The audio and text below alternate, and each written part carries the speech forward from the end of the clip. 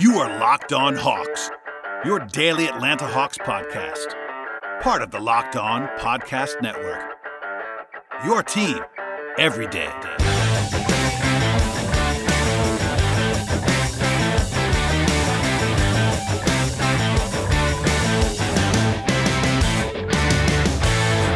Hello, friends, and welcome to episode 694 of the Locked On Hawks podcast. I am your host, Brad Rowland. It is late into the night here on a Thursday into a Friday morning, and happy Friday.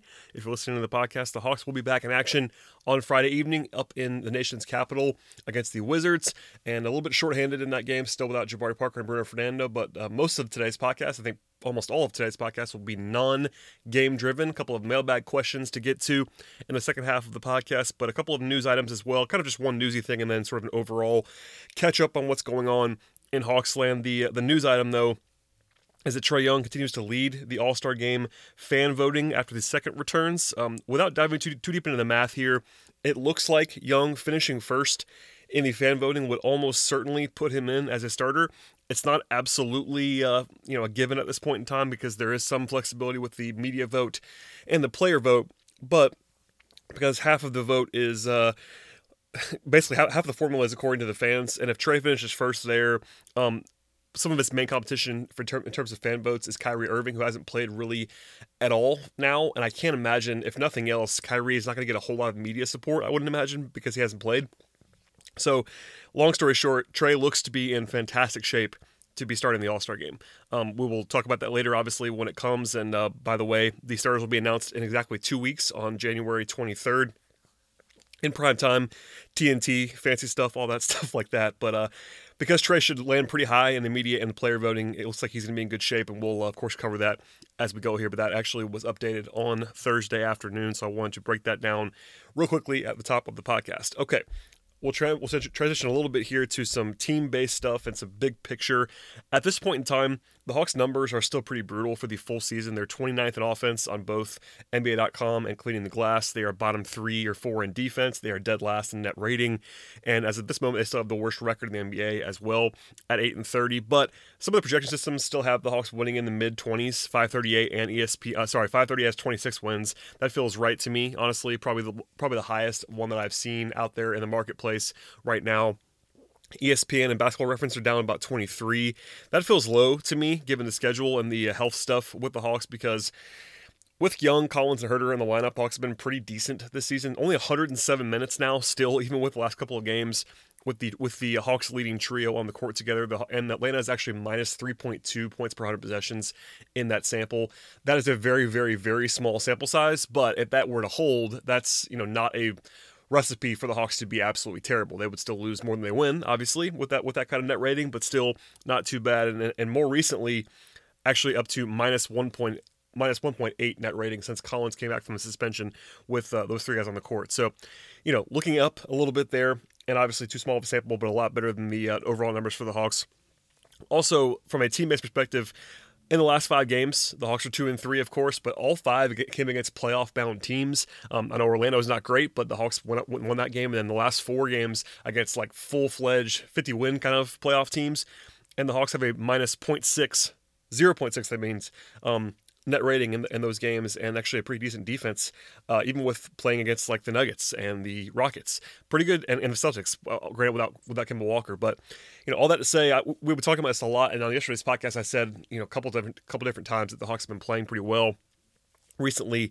That is definitely backed up here because 2-3 record doesn't feel great, but all 3 losses during that 5-game stretch were in doubt late. The Hawks had a chance to win all 3 of those games late in the game, and those came against 3 legitimately good basketball teams. So pretty good signs, I would say, for the Hawks looking ahead. I think it's fairly clear now that the Hawks are vastly better with Collins and Huerter in the lineup than their 8-30 record would actually indicate. Couple that with the schedule. They have 44 games left. It wouldn't stun me if they won like 20 more games, something like that, finished in the high 20s in terms of wins. I would probably project somewhere in the mid to high 20s. Somebody, as we transition to a sort of mailbag stuff, somebody asked me the other day if they could go ahead and throw away their over 32.5 wins betting ticket from the preseason. I kind of laughed in reading that question that I got on Twitter. I would never recommend throwing away a ticket before it's over. I do think that person's in deep trouble because the Hawks would have to, I guess, end with a big time. They'd have to go, I think, 25-19 to win that down the stretch. And even with the schedule as favorable as it is, that's not likely. It's not impossible though. So keep that ticket if you're listening to this podcast. If anybody bet on the Hawks, it's not over just yet, but it does seem unlikely based on the ugly start that Atlanta had. Just for the record, the next 10 games for the Hawks are not too brutal. Schedule-wise for Atlanta. The real break, as I said a couple times already on the podcast, comes in March with the schedule. The schedule in March is very, very, very light. But until then, the Hawks do play the Wizards twice. That's not too bad. They play Phoenix at home on Tuesday. They play Detroit at home. Detroit's in a bad shape right now, so they have some winnable games in the next 10. And obviously, since they've been challenging playoff teams, they can win some other games too. So the schedule is lighter now, and we'll see if the wins end up following for the Hawks. One more, it's kind of a mailbag question, but it's kind of an amalgamation of multiple questions. Got a lot of Andre Drummond content recently. First of all, if you missed it, I did have a pseudo-emergency podcast after the Adrian Wojnarowski reporting first came through last week, or I guess over the weekend.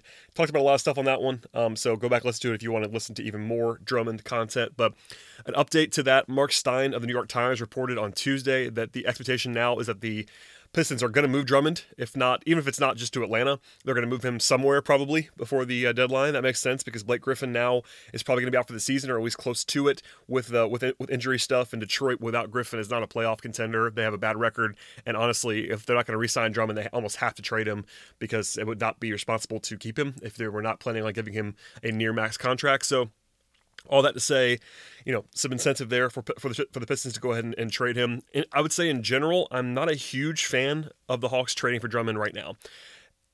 There is a caveat there. If the Pistons basically come to a point where they basically want to just give him away, which they shouldn't need to do, frankly, but if they wanted to do that just to get him out of there and do him a favor, the Hawks could be in the mix there. But if the Hawks have to pay a decent asset or two to get him, basically they're just getting the right to likely overpay him this summer, and even then, Drummond can still leave. I made that point in the last podcast too, but that is worth pointing out again here. If they trade for Drummond, there is no guarantee that Andre Drummond will re-sign with the Hawks. They would have the leg up on it. You would have to imagine they would have a relationship there working with him, but he would be unrestricted, and he could absolutely leave there. So keep that in mind. There is an argument about whether the Hawks should even want to give Drummond the big-time contract, $100+ million probably, that he's likely to demand this summer, even in free agency. But if you combine that with having to give up trade assets for him, it gets even a little bit more crazy.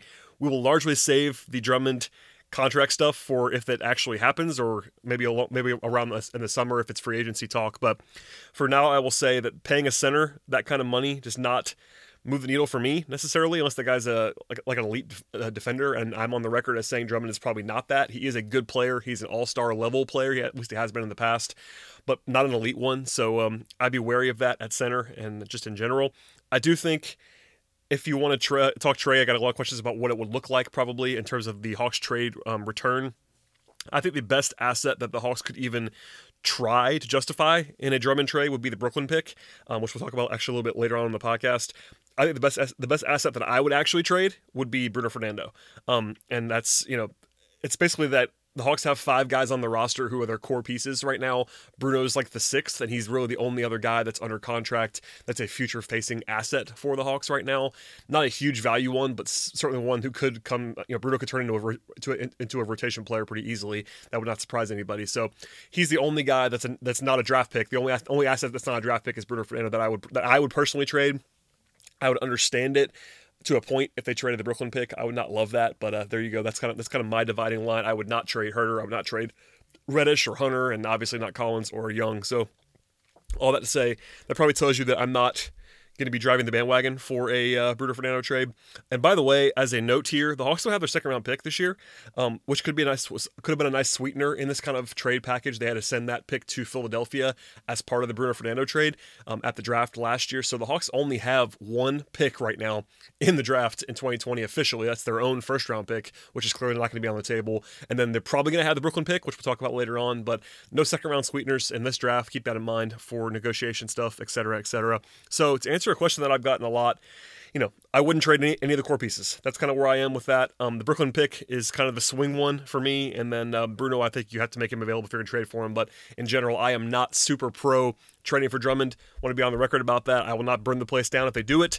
I understand the reasoning why they might want to do it. But as I laid out in the last podcast, as I did a little bit here, I think the risk a little bit outweighs the reward for trading for a guy when you're 8-30 right now, for instance. It's different if you're going to improve this year and make a playoff run, but that doesn't seem likely. So some of that incentive is gone there. And if they want him that badly, they can just pay him in free agency. And we'll talk about that later on the podcast, I'm sure. Okay, before we get to the rest of the mailbag questions on the podcast, I do want to talk to you about the good folks at MyBookie, because between the NFL playoffs, the NBA, and college basketball, it's time to get off the sideline and join the action with MyBookie. If you're going to bet anywhere this season, do the smart thing and go to mybookie.ag, because no one gives you more ways to win. Are you tired of watching the games from the couch with nothing to gain? MyBookie wants to get your mind off everything else and back on the game itself. If you hop on board right now, MyBookie will match your deposit halfway, all the way up to $1,000. That means if you deposit $2,000, you get an extra $1,000 in free money to play with if you use promo code LOCKEDONNBA to activate the offer. Once again, that's promo code LOCKEDONNBA. Take advantage of this fantastically generous offer from MyBookie to sign up. One more time, that is promo code LOCKEDONNBA at mybookie.ag today. You play, you win, and you get paid. All right, and we're back with some mailbag questions from the listeners. So thanks to everybody that submitted something in the last week or two since I was gathering this stuff. I didn't really put out a full-blown call, but I always get some questions, and I really appreciate everybody chiming in.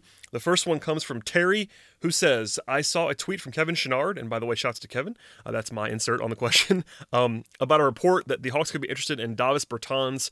Is that a thing? ?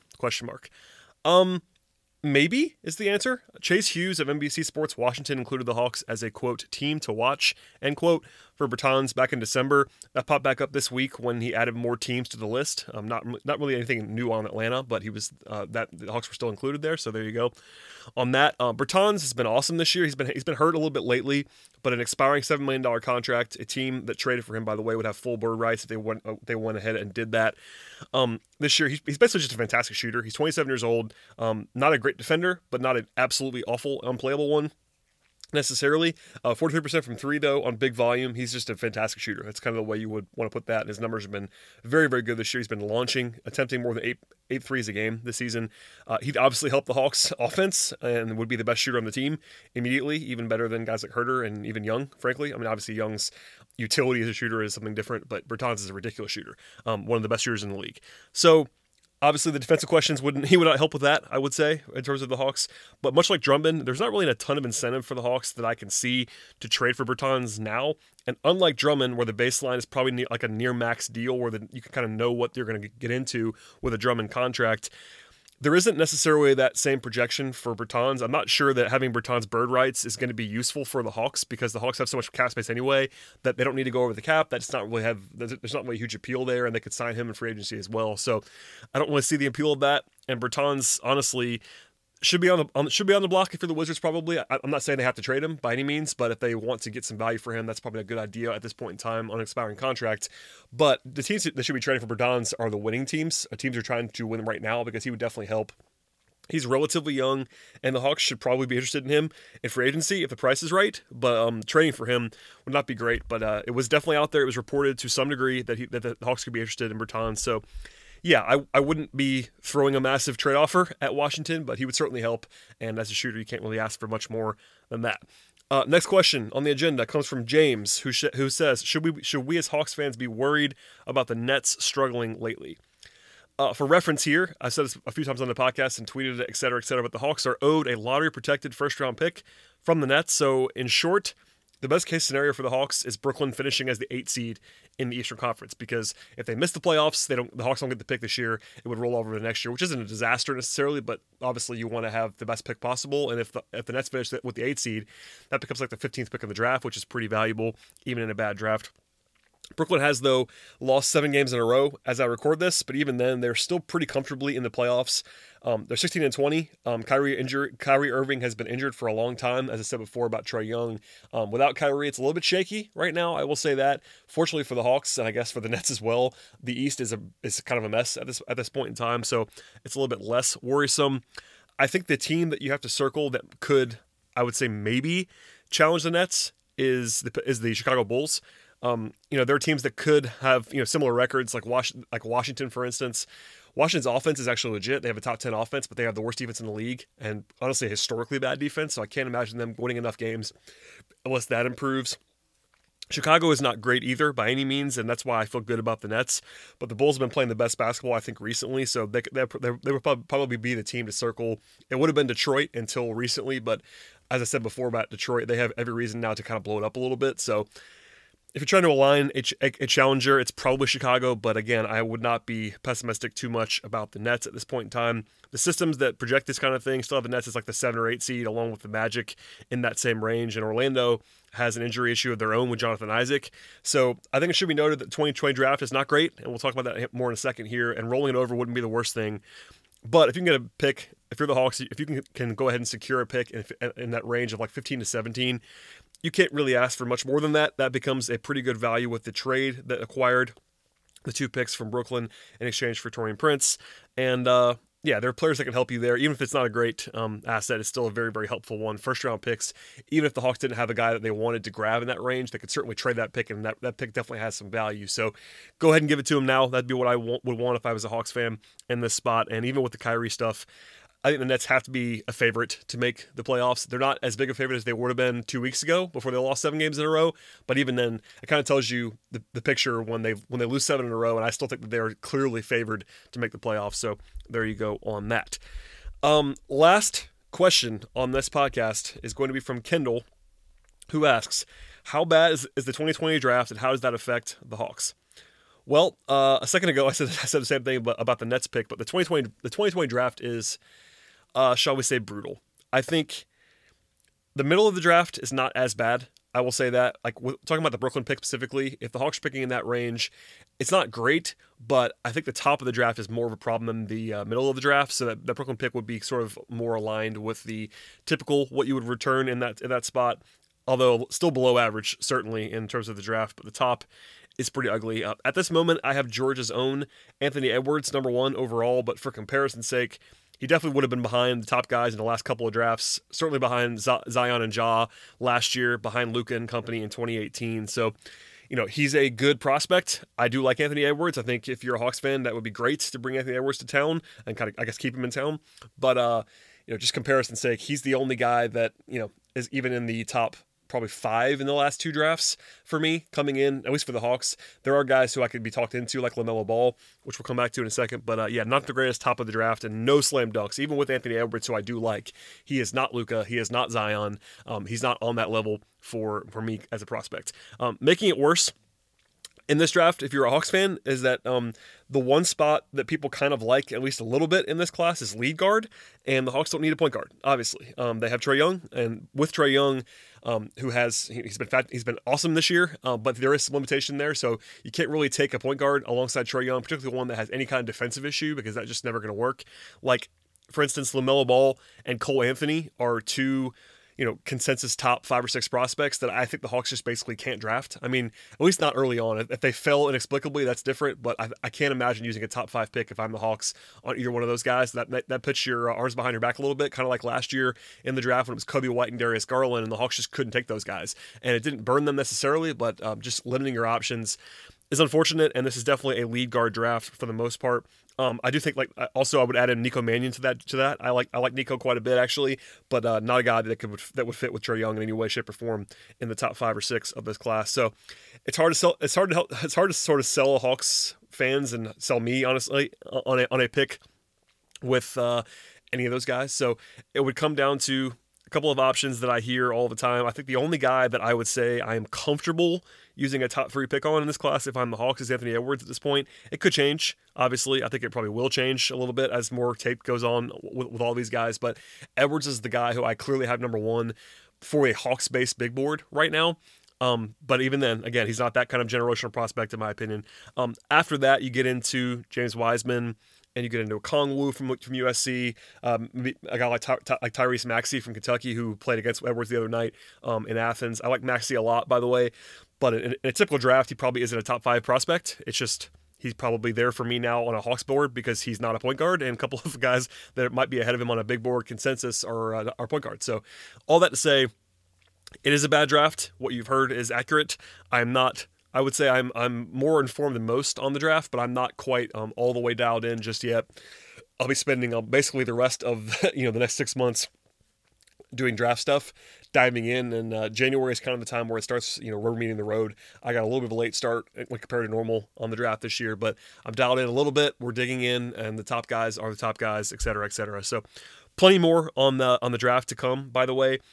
Basically, if you are a new listener to the podcast, this turns into almost exclusively a draft show from, at least right now with the Hawks and the rebuild, how they are right now with no playoffs, et cetera, from mid-April until the draft in late June. It's, I would say, 90% draft stuff on this podcast because that's kind of what's going to be focusing on, and it's offseason for the Hawks, et cetera. Maybe some more free agency this time around because the Hawks have so much money for agency, but the draft is a heavy part of this podcast. As we get going here, I will have visits from draft experts coming up. I had a show with Cole Zwicker already on this class a few weeks ago. Sam Vecini hopefully will come back on. I'm a good friend with Sam. I enjoy Sam's work quite a bit from The Athletic. Brian Schroeder, hopefully will come back on the podcast. Jackson Frank, plenty of names. Ben Pfeiffer, lots of people that were on the podcast last year that I plan to ask to come on again to talk about the draft, and we'll dig in deep. I promise you. But the class is not good, so that's unfortunate for the Hawks as a team with at least one pick in the top half of the first round. So yeah, not great timing there, but alas, we press on. Okay, that'll do it for today's podcast. I said this on the last show, but one more time here. I am traveling this weekend. I'll actually be on a plane during the game on Friday night. So barring something insane like a Drummond trade or something like that, I will not have a new podcast directly after that game because I'll be in the air and I'll be watching the game later on, probably either late Friday night, very, very late, or during the day on Saturday.